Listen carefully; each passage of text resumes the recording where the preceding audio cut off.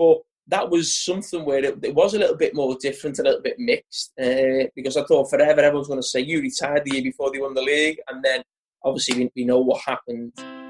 I think it would lift the spirits of the nation. I don't give a fuck about the nation's morale, bro. People's lives are at risk. Ole Gunnar, where would you like the statue? It's an absolute disgrace. I refuse to answer that question. We'll take that as a yes then. Take it whatever you want. I don't understand that. Politics, coronavirus. Why me? I wear a base cap and have a bad shave. Hello, comrades, and you're very welcome to the Football Spin. It's the Football Spin on a Wednesday. Dion Fanning, Noordine Chowdhury are here, and we are going to be talking to Liverpool legend Jamie Carragher on the show today, which is very exciting. We're going to be talking to him about what has been a momentous season. A momentous season, Naz, for Liverpool FC. I noticed. Yeah, you've hibernated, haven't you, for that? Have they won something? I mean, it's interesting because Carragher is such an icon of Liverpool and such a legend of the club, but what is going to be experienced by so many Liverpool players is something that he never got to experience himself, Dion. Yeah, and that is an interesting aspect of this. For players like Carragher, for players like Steven Gerrard, who were so closely associated with, were everything, and the club was everything to them for so long.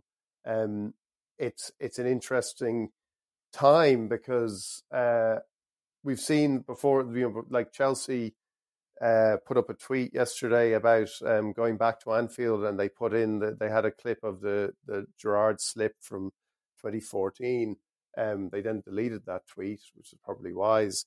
But it just underlines how much weight of history there was around the title for Liverpool, because that was obviously a game just after Carragher retired when Liverpool felt like they were going for the title. Well, they didn't feel like Liverpool were going for the title until that moment. And it's been interesting listening to Gerrard. Gerrard has been speaking about this, how delighted he is that Liverpool have won the league. And I think there is that sense with these players because that they don't have there aren't that kind of regrets about. There are regrets, but there aren't that kind of mixed feelings watching this team because of the way this team has done it. The little bit of distance they've got from their time now as well, and I also think because of, I think any Liverpool team that won the title, there would be ecstasy in Liverpool and the city of Liverpool. The Liverpool supporting side of it would be overjoyed, but the nature of the Klopp side, the nature of Klopp himself, the way the team has won it, I think it probably removes any of those feelings from players like Carragher and Gerrard, who also are just happy for the club that they gave so much to. And this is a genuine question, Naz, before we hear from Jamie Carragher. From the Manchester United point of view, like, what are the feelings today? Because they've won it, and they've won it so convincingly, and they've won it with such style, and they're deserving champions. That's just the fact, isn't it? Yeah, no, totally, and it goes back to, I think, something we've discussed before, that with other teams winning it, if Chelsea had won it or City had won it, it would be a case of like, oh well, Liv bought it, or there's this reason or there's that reason. Like, there's nothing you can point to with Liverpool. Like, they started from a lower point, in a lower base, and they had less money, and then the Klopp's come in, and under the weight of all this sort of history and all this pressure, he's wore it so lightly and just been smarter, and even the thing, like, if they were a boring team, or even, dare I say, a Rafa Benitez team who were more sort of compact and defensive, then you could say, well, the football's not great. So there's that, but the football's been excellent as well. So it's shit. Right, fair enough. And on that note, I think it's the perfect time. This is Jamie Carragher talking to the Football Spin. Jamie, it's very nice to have you in. I'm back on the Football Spin again, twice in, I think, 4 or 5 weeks now. Yeah, enjoyed the first time. So one of the few lucky ones who've been asked back. So I must have done something all right. Now you're going to be part of Sky's coverage for the Liverpool-Chelsea game, and also just a small matter lifting the Premier League trophy as well. Have you been on to Jordan Henderson to give him any advice about that, Jimmy? No.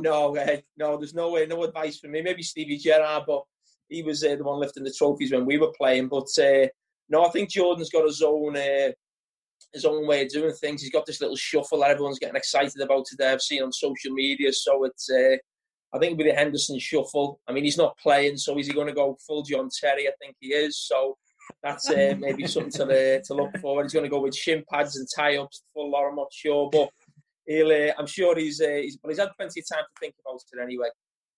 How do you feel looking on at this, Jamie, and Liverpool picking up a title? Because clearly it's something that like at Liverpool, it mattered so much for so many years. Do you have any mixed feelings about it today or since the title's been won? No, I was on another show this morning. They said the same. No, I mean, I find myself lucky in some ways because I do feel that a lot of players, when they finish, become a little bit bitter. I always feel that when they sort of, leave their club, or they don't want someone to achieve more than them or be better than them, and so they always hark back to their days. Now, don't get me wrong. Before this team came along in Jurgen Klopp, for 4 or 5 years, everyone was saying, "Oh, Liverpool needs another Jamie Carragher," or things like that. And it's nice to hear. Don't get me wrong, but I'm absolutely delighted now that Virgil van Dijk's come in and is a much better player than me. I'm very proud of what I've achieved, and I feel very privileged and very lucky for what I achieved. But obviously, this team and the player I just mentioned there have gone above me. But that's life. That's football. I'd love to have won the Premier League, but as I said, it's not something I think about every day. And as I said, I think I'm very lucky to achieve what I did. This team have taken it to another level. They've got a special manager. I know there's no sort of regret there or wishing it was me.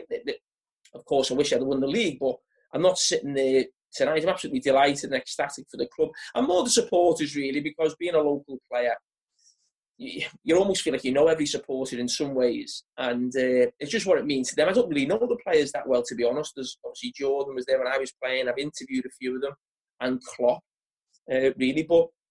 But no, I'm absolutely delighted for them and the club and the city as a whole. Was 2014 a bit different in that regard because you just finished playing? But was it a different feeling then? Yeah, that was slightly different. It's certainly probably not what I was feeling now. That was a little bit more mixed in that I could look at that team and think I could still play.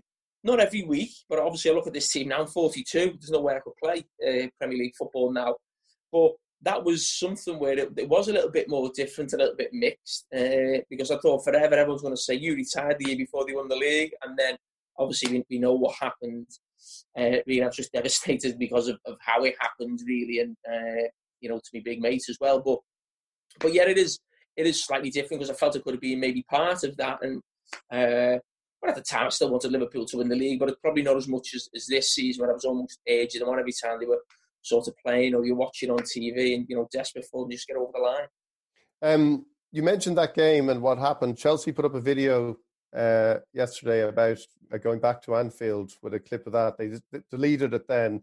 Was that a wise thing to do?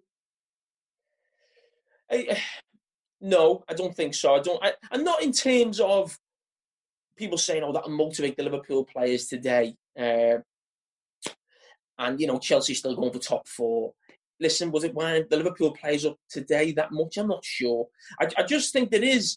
I mean, I love social media, and I get plenty of stick on there, and I get all kinds of abuse. I would never complain about it because it is what it is. You either embrace it and get involved in it, or you don't. So I'm not big on people complaining about the stick they get on it or trolls or whatever, So I'd never do that. But what I would say is I think there's a big problem. I think there's a problem with club social media accounts. And I think we all know what social media is. It's like the WhatsApp groups that we're in with our mates. It's all about banters and it's funny videos and it's taking the mick out of this fella or whatever it may be, or trying to catch someone out. We're all involved in them. But I just think certain, clubs, and I'm actually quite pleased that Liverpool never responds, or I don't think Liverpool have ever put something on like that. I don't think Manchester United have. I think Arsenal put something on a couple of weeks ago and I was surprised. That was about Tottenham. a little something. Maybe not as, but I just thought it was poor from Chelsea. I knew it'd get pulled down, but I just think we've got to be careful where these clubs that we almost look up to, these proper big clubs of this country, getting carried away with some young kid on social media trying to get it, make his mates laugh, and eventually the club have to take it down anyway. I just think we get into a period where I just think, clubs should be bigger than that. That's for the fans. That's for Chelsea fans to take the mick out of Gerrard. That's for Liverpool fans to take the mick out of John Terry or something, singing on the Kop or singing at Stamford Bridge. Not for club accounts. I thought it was a bit embarrassing, if I'm being honest. Jamie, in terms of the circumstances of the sort of win this year, do you think in a funny way it could spur the team on to win it again next year, as in win it? So, well, hopefully when everything's opened up, it'll be like they can sort of celebrate it properly, because like even this year, when eventually there will be like an open top parade, it'll be months into the future, and it will be different, won't it? Yeah, listen, but whatever you say about it, and Jurgen Klopp, that's what I love about him. He doesn't care what other people think, and it's like we're having a tour. These lads deserve it, the fans deserve it, if you like, and we'll do it whenever it's possible. But it still won't be the same as if you look at what happened in last summer with the back of the Champions League, and that is something the players have missed out on, and that real big moment of winning the league. Maybe someone gets the goal. I know it was down to Man City losing in some ways, really, but I think that feeling of when the supporters are in there and when you're getting really close as a player, and I know myself when you're playing a big semi-final or you get to a final, that moment that you share with people, that is what football's about, really. In some ways, it's not about, well, certainly I don't think it's nice to say at the end of your career, I won this and I won this, but that moment with supporters and making people happy and everyone sort of celebrating something together is what makes, I think, football such a special game. And I agree, Liverpool, they haven't really had that moment, and I don't think they ever really will. They can have a bus tour in October, November, I'm not sure when it'll be, but it still won't be the same, and it's just unfortunate, the way it's fell. It's not just Liverpool. Whoever wins the Champions League or, Leeds had obviously a gathering with the players and supporters, but it certainly wasn't the same. And no, it won't. And you're right. Fingers crossed it will. And they'll think, we want to get Anfield full and win the league by scoring, a goal later on at Anfield and you have that euphoria. So, no, I agree. Hopefully it will be something that spurs them on again. Is there anything to be concerned about in Liverpool's form since they won the title, or is that just a natural drop-off? I wouldn't be concerned about the form. The natural drop-off, I actually look at it a little bit differently, because in terms of the drop, I think Liverpool have been desperate to win those games, if I'm being totally honest. And I think they've probably, maybe a little bit of luck that they've had at certain times, maybe just hasn't been with them in these games. And I look at the Arsenal game, I don't think Liverpool played particularly badly, but that is a game that can happen once or twice a season where the other team have two chances, they score, you can't score. Probably a little bit like City against Arsenal in the semi-final, to be honest. I think the City game, again, if you look at the team Klopp picked, it was his best team. He picked his best team at Arsenal. It's not a manager who's starting to give the kids a go and changing the team. Then I could understand it. I just think maybe a slight drop-off, but I think Jurgen Klopp definitely wanted the most wins or the most points, because I could see that by the teams that he picked. And I don't think Liverpool have been particularly poor in terms of performances. The results just haven't gone their way. And the City one, Liverpool could have been 2-0 up. Going to start and getting beat 4-0 by City. City can do that to you, and they can do it to Liverpool. That's how special, City team are. City are a team who can beat, as we saw last night, they went 4-0 away.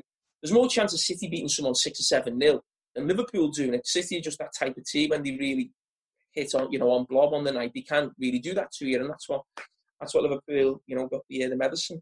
But some people said, with the City result, that this is a marker for next season. Do you think it does have any bearing on next season? No, I don't think so. Not at all, really. I'm not a big believer in also that you have to win the league again to say you're a great team. I just think whoever wins the league in a season is a great team. It's very difficult. New teams come into the league, 3 teams get relegated, everyone buys and sells. It's a completely different league the next season. So I wouldn't be too fussed from a Liverpool point of view about particularly that game. I still, well, to be honest, I was in the car this morning, and they were talking about the odds for next season, and City were favourites. And I just think it is a big gap there. And even though City probably do play the best football and probably and do score the most goals, there still is a problem there that they have to fix, that they lose a lot of games that they should win. And that is a problem for City that they're going to have to fix. So it just made me smile, that really. And no, I'm not too worried about sort of that game. I don't think Klopp and Guardiola will be thinking about that game and they play each other in October, November next season. And do you see any other title challengers for next season? Like, a few teams have been informed during Project Restart. Like, who do you see is coming through? Yeah, the two you look at is obviously Chelsea and Manchester United. Great history in winning it. It remains to be seen with Chelsea because they're sort of buying a lot of players. Just don't know how they'll settle or how they'll all fit into the team. I mean, if they definitely need a top goalkeeper, possibly both teams, if I'm being totally honest. But certainly Chelsea. Manchester United's an interesting one with Fernandes. I think he looks brilliant every time I see him. I love watching him play. And he just has totally, I feel, transformed that team, really. So I think those teams will be a lot closer. The only worry is if Liverpool and City, for those teams, it's not too much of a worry, I must say, but that if Liverpool and City are getting 90-plus points, it's very difficult to get that, really. It takes a lot. And I'm just still not quite sure those teams could get that. Now, if Liverpool and City drop to maybe what City have done this season, and Liverpool have a similar sort of drop-off, then it gets a lot tighter where you're saying, okay, it might be mid-80 points, maybe take 10 points off a City and Liverpool, what they've been getting.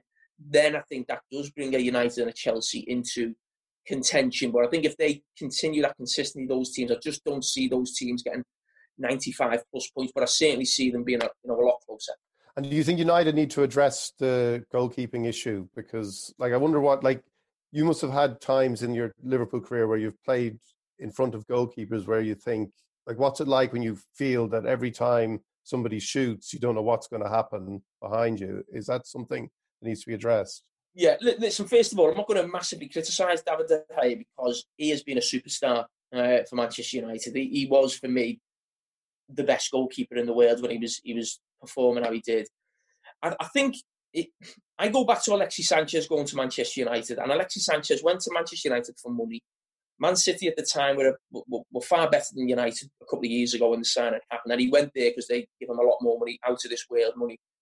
David De Gea, let's not forget, was desperate to go to Real Madrid about 2 or 3 years ago. It was almost looked like it was done on the last day of transfer window. I think he was away with Spain.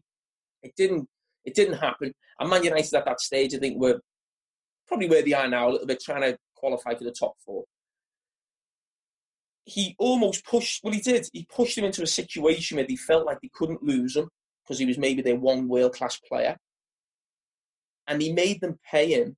And listen, good luck to him. Whatever job we do, we always want to make a few quid. But they've then paid him where he's the highest paid player in the league. And I just think he's lost his focus. And I think the Alexis Sanchez situation, when there's that much money involved and you're actually paying for a club, and maybe the money's more important than actually playing for United. As I said, he wanted to go Real Madrid, and I have no problem with that. You could understand that he's Spanish, but he didn't get his move. United weren't really challenging with the Champions League and the Premier League. He's got a load of money, and I think he's lost his focus. And I just think that should be a massive lesson for Manchester United, any big club. This thing that you feel like your club will fall apart if one player goes. That would have been not great for United, but Man United and Man United. We used to have this at Liverpool where there'd be one or two players who you felt, if they left, the whole world's going to end, type of thing. These football clubs are going to remember, they're too big. They're bigger than players. They'll always come back. The great clubs will come back. United will come back. They're not dependent on whether De Gea was in goal when he was playing out of his skin. There's other goalkeepers. Man United are one of the biggest clubs in the world. I just think United made a massive mistake with Sanchez, and I just think they got the same problem with De Gea, and I really don't know how they can get rid of him because his wages are that big. I don't think Henderson's good enough right now to play for Manchester United. He's conceding goals for Sheffield United that if he was in a Man United shirt, he'd be getting slaughtered for. They're the same type of goals that De Gea is letting in. And the only thing I can think is you bring Henderson back for 12 months, put pressure on De Gea, give Henderson the cup games and maybe some league games and almost say, okay, we've got 12 months to decide, is Henderson our goalkeeper in 12 months' time? Or do we need to go and buy? Because I think the money De Gea is getting, you'd almost have to give him another year and get those wages off the books because when you eventually try to move him on or put him on loan, no one's going to take him. You're going to have a Mesut Ozil problem that they've got at Arsenal. Jamie, just from Manchester United's point of view, do you not think that Liverpool are rubbing it in a little bit with the Jean-Michel Jarre sort of light sort of performance? Do you not think they should just crack on, just sort of like a manly handshake and let it be done, instead of all these fireworks and everything? Well, it's been 30 years, you know what I mean? So it has taken its time. So no, listen, Liverpool fans are going to milk it. You can understand that. I mean, for the last 30 years, we haven't won a title. It's been very difficult to still knock Liverpool supporters down. You know what they're like. So they're going to milk it. I think I saw on social media there was fireworks getting set off at Old Trafford. At Man City's ground, there was something, I think, at Arsenal's ground. Also, I think there was a van outside Chelsea's ground, just as you're saying, Liverpool champions, whatever it may be. So I think they've been given the title of the unbearables, and they've certainly embraced it. Jamie, before you go, just want to ask you on that. Like, does it mean something for Liverpool? Like, clearly, if it was Manchester United or somebody who was there for the title or the trophy presentation, that would be even more special. But there is a rivalry with Chelsea that began really in your day, and like that has sustained itself. So, is it something special to be for Chelsea to be there when Liverpool get the first Premier League title trophy in 30 years? Yeah, in some ways, yeah. I mean, let's not kid ourselves about football. It's not just about winning football. We all love to see our rivals lose. We all love to rub it in. And that's part of, certainly, that's gone tenfold now with social media, really. And when I saw the fixtures at the start of the season, it just felt right that Chelsea was the second last game of the season. You go back to what happened in 2014. I actually just thought Liverpool, the quake of the fixtures, would win the league on this day. I know they won the league a few months ago. They're going to lift it on this game, but I thought it would be fitting in some ways to actually win the league with winning 3 points in this game. But it is a strange kind of asymmetry in some ways. But yes, of course. I mean, a few weeks or months ago, it was all about trying to win the league at Goodison against Everton, biggest rivals. Would you then go win it at City? It was obviously done before, and then it's possibly a nice way for Liverpool supporters. But again, that thing of winning at Goodison or winning it against Chelsea, it's not the same if there's no supporters in the ground as such, to rub it into your rivals and whatever it may be. We know that's a big part of football. So again, it's probably not quite the same, but you shouldn't forget it's a massive game for Chelsea as well. And I think Liverpool supporters love nothing better than putting in a little stop to them getting to the Champions League. But there's a big dilemma, because if they stop Chelsea, they help Noz's team, don't they? So it's quite conflicted a bit tonight. Noz's team. Yeah, and Jamie, obviously you're going to be part of Sky's coverage of Liverpool against Chelsea tonight. And I'm just wondering, do you have something written in advance? Do you know what you're going to say when they lift the trophy, or will you just go off your gut at the time? No, to be honest, I actually had I got something through today, because I didn't realise I'd be involved in it. In that, I think I thought I was going side of the pitch, but obviously I'm doing the commentary tonight, and when the trophy is lifted, it's still the commentators who take that. So Martin Tyler will have something written, I'm sure. Something will come to me. I'll think of something. I'll have a look at Martin's notes, and I always get a bit panicky when I'm with someone and we're doing the same job and they've got a load of notes and I haven't. It always makes me think, what have they written on that? What is that? And you start getting a little bit nervous, like going into an exam and someone's got all sheets of paper. You think, oh, for fuck's sake, what have they got there? What am I going to forget? But no, at the moment I haven't got nothing written, but I've got plenty of time. We're not kicking off till about 8 o'clock. So Martin will have his lines ready. Don't worry, there's a big moment when that lift happens, and that is his moment. That is the commentator's moment. But hopefully I can add a few words of wisdom. But we all know what it's like for a co-commentator. Don't go on social media after you co-commentate, because you'll be trending. All right, Jamie, listen, thanks very much for joining us on the Football Spin. Okay, cheers, boys. Thanks a lot.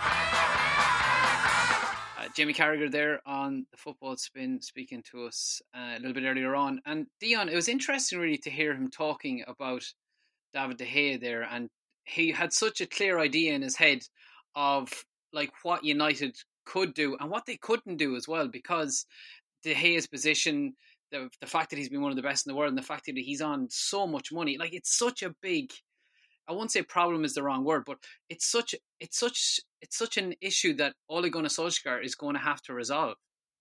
Yeah, it's the big issue, and it's funny how one player or a loss of form, especially in a player as critical as a goalkeeper, can kind of outweigh everything else that has been going right for a team. But like that's where United have got to with De Gea now because of what happened at the weekend, and United have a game against West Ham this evening, and no matter what Solskjaer does, it won't, like, if De Gea doesn't play, it accelerates whatever issue United need to address and how they need to address it. But even if he does play, it doesn't really change the fundamentals that something needs to be done about this. And you have Solskjaer going into this game saying he doesn't really want to talk about De Gea. We stick together as a group. He's proven before that he's mentally strong, and this is kind of going back to he hasn't had the chance, as he said on Sunday. Solskjaer started talking about how it was tough. It's tougher for a goalkeeper because he doesn't have the opportunity to make amends. Well, that argument doesn't really hold with De Gea because this loss of form is ongoing and persistent, and the opportunity he has to make amends just usually end up with another mistake or another error that puts the focus on him. So it is interesting listening to Carragher talk about it and what United need to do and where they are in that. Actually, at a point when there are a number of positions where United will be looking to strengthen and hoping that somehow they could get De Gea patched up in confidence, so that you wouldn't need to address that too. Nas's club. I thought that's just rename Man United Nas's club. That's all anybody needs to know from here on out. It was interesting, the Fernandes piece as well, but we'll get that in a moment. Just on De Gea, Henderson is someone that a lot of people are speaking about now. I saw Alan Shearer say the other evening as well that he felt that it was time to bring Henderson back, and it was actually time to make him the number one as well. And that a lot of people have said you can only really bring him back from his loan spell if he is going to be number one, because what's the point in having him sit on the bench? So is Henderson, is it the right time, I wonder, to bring him in as kind of Carragher alluded to there, although I think he said over 12 months was how he described it. What's your kind of view on that? It's such a difficult position. Like it's no coincidence that United really struggled replacing Schmeichel for years and years, in spite of getting like big names in or exciting young prospects and everything. Like, it's such a hard position to nail in terms of a problem for a manager, because the thing is, like, De Gea started to make mistakes, or De Gea looked wobbly, so then the spotlight was on Henderson, and then suddenly, whether Henderson was making these mistakes sort of throughout the season and no one was paying attention, or there was an element of the spotlight being on him, but like there's a few goals that he conceded where he really should have saved them. And like that was just like a little microcosm of like the spotlight being on him as a potential United goalkeeper. And you could very easily, if you bring him back and you've not got a focused sort of a plan of how to use him in terms of whether he's a reserve or whether he's a first teamer, then you get into this weird hinterland of like United had with like Carroll and Howard, where they'd be interchanged, sort of like one would have a bit of form and then he'd make a mistake or whatever, and then the other one would come in and play for a bit. It's no way to have certainty in sort of that sort of fixed defensive unit. And again, like taking it back to Liverpool, they now are utterly confident at the back. And the thing is that then obviously Van Dijk is amazing, as in like the best in the world. But the others, they're very, very good. But there's a feeling that you can get at them in certain situations. But as a collective, if they've got that goalkeeper behind them, if they've got Alisson behind them, suddenly it imbues them all with such confidence that they become better as a unit simply because of that confidence. And that's the problem that United have got. There was I think it was United We Stand. Andy Mitten was talking on there about the players at United, and there was a suggestion that that the defenders would actually prefer to have Romero behind them simply because he talks more, and he's a better communicator and he comes out more, and that gives them a bit more confidence. Whereas De Gea is perhaps a better goalkeeper technically, but he doesn't come out. He's not vocal enough, and he doesn't sort of give the defenders enough confidence. So I don't know what United could do. It's not got a quick fix. I don't think. Well, the only way they could do it, I think what Carragher said about Henderson was really important. That idea that you get away with mistakes at a smaller club, and when you're when you join a big club like Manchester United, or when you play for a big club, those mistakes are amplified and frame everything around discussion about your position in the team. So if you're going to make a decision like that, you need to be certain that you're making the right one, because then, as Oz says, you're then actually just into another spiral of, okay, let's put him in. And like none of the solutions, like if there was an obvious solution to it by now, and there was an outstanding goalkeeper for Manchester United to pick, they would have picked them. They would have done that. They would have said, right, we're going with Henderson, we're going with Romero, we're going to do we're going to make, but everybody, like, clearly the feeling is that that De Gea still represents, the best that they have. And you talk about Liverpool, and you look again at United and all these areas, and this is becoming like this idea of United in the wilderness, a bit like Liverpool for all those 30 years, because they're trying to solve every problem, and another one rears up, and it's like, what will we do about this? And it's like, will we, like, and the Liverpool's problems with goalkeepers were up until they signed Alisson. There was Karius and Mignolet were fighting for the goalkeeping spot, in a fight that neither would win if they were fighting each other, and yet they have that, like, that sense of, Mignolet, and we talked about Carragher about it, like, when you're in front of a goalkeeper, Jamie Carragher had a few of them at Liverpool during his career, Mignolet being one, where, like, if you shoot, you score. Like, that was the sense you got with somebody like that, and that's the problem United have with De Gea now. And I think the solution probably is to spend an awful lot of money on a goalkeeper. Yeah, that probably was what Liverpool did when they ran up against the brick wall of Mignolet and Karius. It seems to be the solution for most clubs, although you couldn't go the Chelsea route, Dion, and get Kepa. I haven't spent an incredible amount of money. It's such a strange, and I know Naz was alluding to that, it's such a strange position, such a singular position. Obviously, there can only be one goalkeeper on the field at any one time. You can't rely on the other goalkeeper as you can with centre halves, Lovren and Van Dijk or whomever. So yeah, it's going to be an interesting one to see how that's solved. And then just in terms of, like, United's place, because I think that is the really interesting part of this. We know how good Liverpool are. We just don't know how good or consistent Manchester United are going to be. I thought it was interesting that his idea was, look, at United have a chance if Liverpool drop their level. Otherwise, they don't have a chance. Like, nobody else has a chance if Liverpool continue as they have. Yeah, that's probably true, and I think it is. It is interesting that City are being made favourites for next season, because everyone probably felt last season that Liverpool had probably gone to their limits chasing Manchester City, and that it would be an easier title for City to win this season.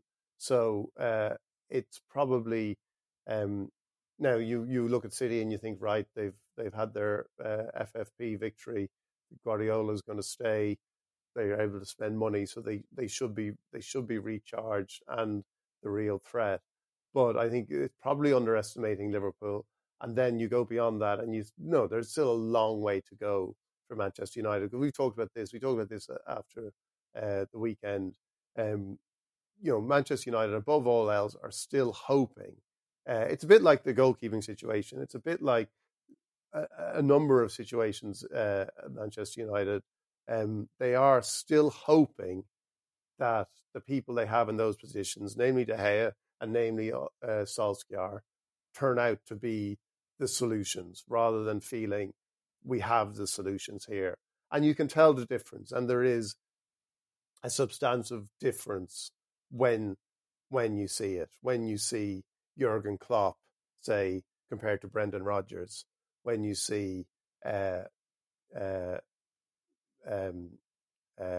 Guardiola compared to Solskjaer, when you see managers who you know will offer a clarity and a sense of direction that will bring people with them. And that's the same for a position like a goalkeeper. The minute Liverpool sign Alisson, you know that this is not going to be a Karius or Mignolet situation. I thought it was interesting as well with Fernandes, and I have a theory on this, Nods, and Dion, you please feel free to poo-poo this theory, because Fernandes has been brilliant for United, but he's been really, really good since the resumption of the Premier League post-pandemic. And I think De Bruyne has been sensational for Manchester City as well. And here's my theory, right, is that without crowds, the game becomes just a little bit less frantic. There's just not as that sort of, that classic Premier League, greatest league in the world, that sort of energy. It can be a lot of mayhem, blood and guts, and it can be very frantic. And that in this, I would say 5% eased off post-pandemic, no crowds Premier League, that there is just that little bit more time for playmakers to playmake. And that in that situation, Fernandes is a player that has been outstanding for United and will continue to be outstanding, because we're not going to have crowds back in the stadiums probably for the rest of 2020. It remains to be seen. That De Bruyne is going to come into his pomp, and that Liverpool don't have a number 10, or they don't have someone that fits the mould in the same way Fernandes and De Bruyne do. I mean, it's an interesting theory. I mean, this certainly. I think it's kind of mixed in with what Dion said in the past about there being no fans, and also that meaning that players are playing under less pressure in a way. So I think it's probably. I think there's an argument to be made where, like you're right, like the tempo has been slower. I don't think the drinks breaks have helped. I don't think in some cases the weather's helped. It just naturally means that players are playing at a slower tempo, but also the lack of fans means that there's less impetus, and there's that less of that sense of come on, like whenever the team needs a bit of a G up. But also it's that thing of one thing that Solskjaer has been trying to instill at United. He's talked about it is taking risks, especially under Van Gaal. There was a need to take no risks, like always take the safe bet, always know what you're doing, always be very deliberate, and that felt like football from the past. Whereas Solskjaer, for good or for bad, has kind of said we've got to take risks. Taking risks is the United way. Taking risks is how you sort of can break down teams and stuff, and it's worked to a certain extent. And I suppose for playmakers and strikers to a certain extent, it's easier to take risks in an empty stadium. The same way it's easier to take risks in training, where certain players can look amazing in training, but because there's nothing, there's no jeopardy, and of course there's jeopardy in the games behind closed doors, but there's not that thing of the crowd groaning every time you make a mistake or every time you try a through ball that doesn't quite work. So perhaps. Are you still there? Yeah. Okay. That was the end of my sentence. The end of my sentence was that enigmatic perhaps. It was very enigmatic perhaps. Dion, what do you think of that crackpot theory? I don't think it's that crackpot. I think it's it fits in. Well, one element of it anyway fits in with the idea of it being, as Noz said. I'm just going to repeat what Noz said. It fits in with the idea that there are no crowds and there's a bit less pressure. I thought it was interesting watching Villa last night. It was one of the first games I've seen where you actually you saw I can't remember who it was, but Villa defender tackled Tierney, and he jumped up and kind of clenched his fist, and because it went off Tierney and went out for a goal kick, and you were really getting that elemental sense of a game that really mattered, because it really mattered. But I don't know if I don't know if that alone would explain why those players have thrived and say Liverpool haven't. I think you're probably also looking at players playing in July at the end of a very long year. I think Liverpool will be able to overcome the absence of a number 10, and there is potentially going to be crowds in stadiums from October, so it's going to be something that will change. But I think it's not something. It's an element, all right, but I think it probably feeds into a greater point about teams feeling there's less pressure on them because there's no crowds. Yeah, and I think, to return to Carragher, his point was about Fernandes, and he's been so good, and with or without crowds, the guy is he's a superstar signing for United, and he looks like the kind of player that Solskjaer will build his entire team around, and it'll be interesting to see just how good United are going to be next season. And of course, there's, as Naz likes to remind, the Europa League is still to come. Naz, it's in August. Exactly, and let's not forget, like all this hoo-ha, and like I said, I do think that fireworks and light performances are crass. It's so unnecessary. But forget that for a second. Let's not forget that the Europa League trophy is the most beautiful trophy in football. I'd argue the most beautiful trophies are either the Europa League trophy, formerly the UEFA Cup, or perhaps the Championship trophy that Leeds will be lifting. That's right, Naz. That is a lovely trophy. That is the old League One, Division 1 trophy is a beautiful trophy. Yeah, and I think that's the real quiz. Mm-hmm. Yep. On that nice reflection on beautiful trophies. Well, tonight there will be a trophy lifted in Liverpool, and it'll be lifted by Jordan Henderson, and something we can look forward to. Naz, watching later on Sky, and Jamie Carragher will be there. Look, thanks very much to Dion Fanning and to Naz Chowdhury, and of course thanks very much to Sky's Jamie Carragher as well. Great to have him on the show again. And thanks to you for listening. If you haven't already done so, click subscribe to get this show into your feed wherever you're listening. We'll talk again soon. Good luck. I think it would lift the spirits of the nation. I don't give a fuck about the nation's morale, bro. People's lives are at risk. Ole Gunnar, where would you like the statue? It's an absolute disgrace. I refuse to answer that question. We'll take that as a yes then. Take it whatever you want.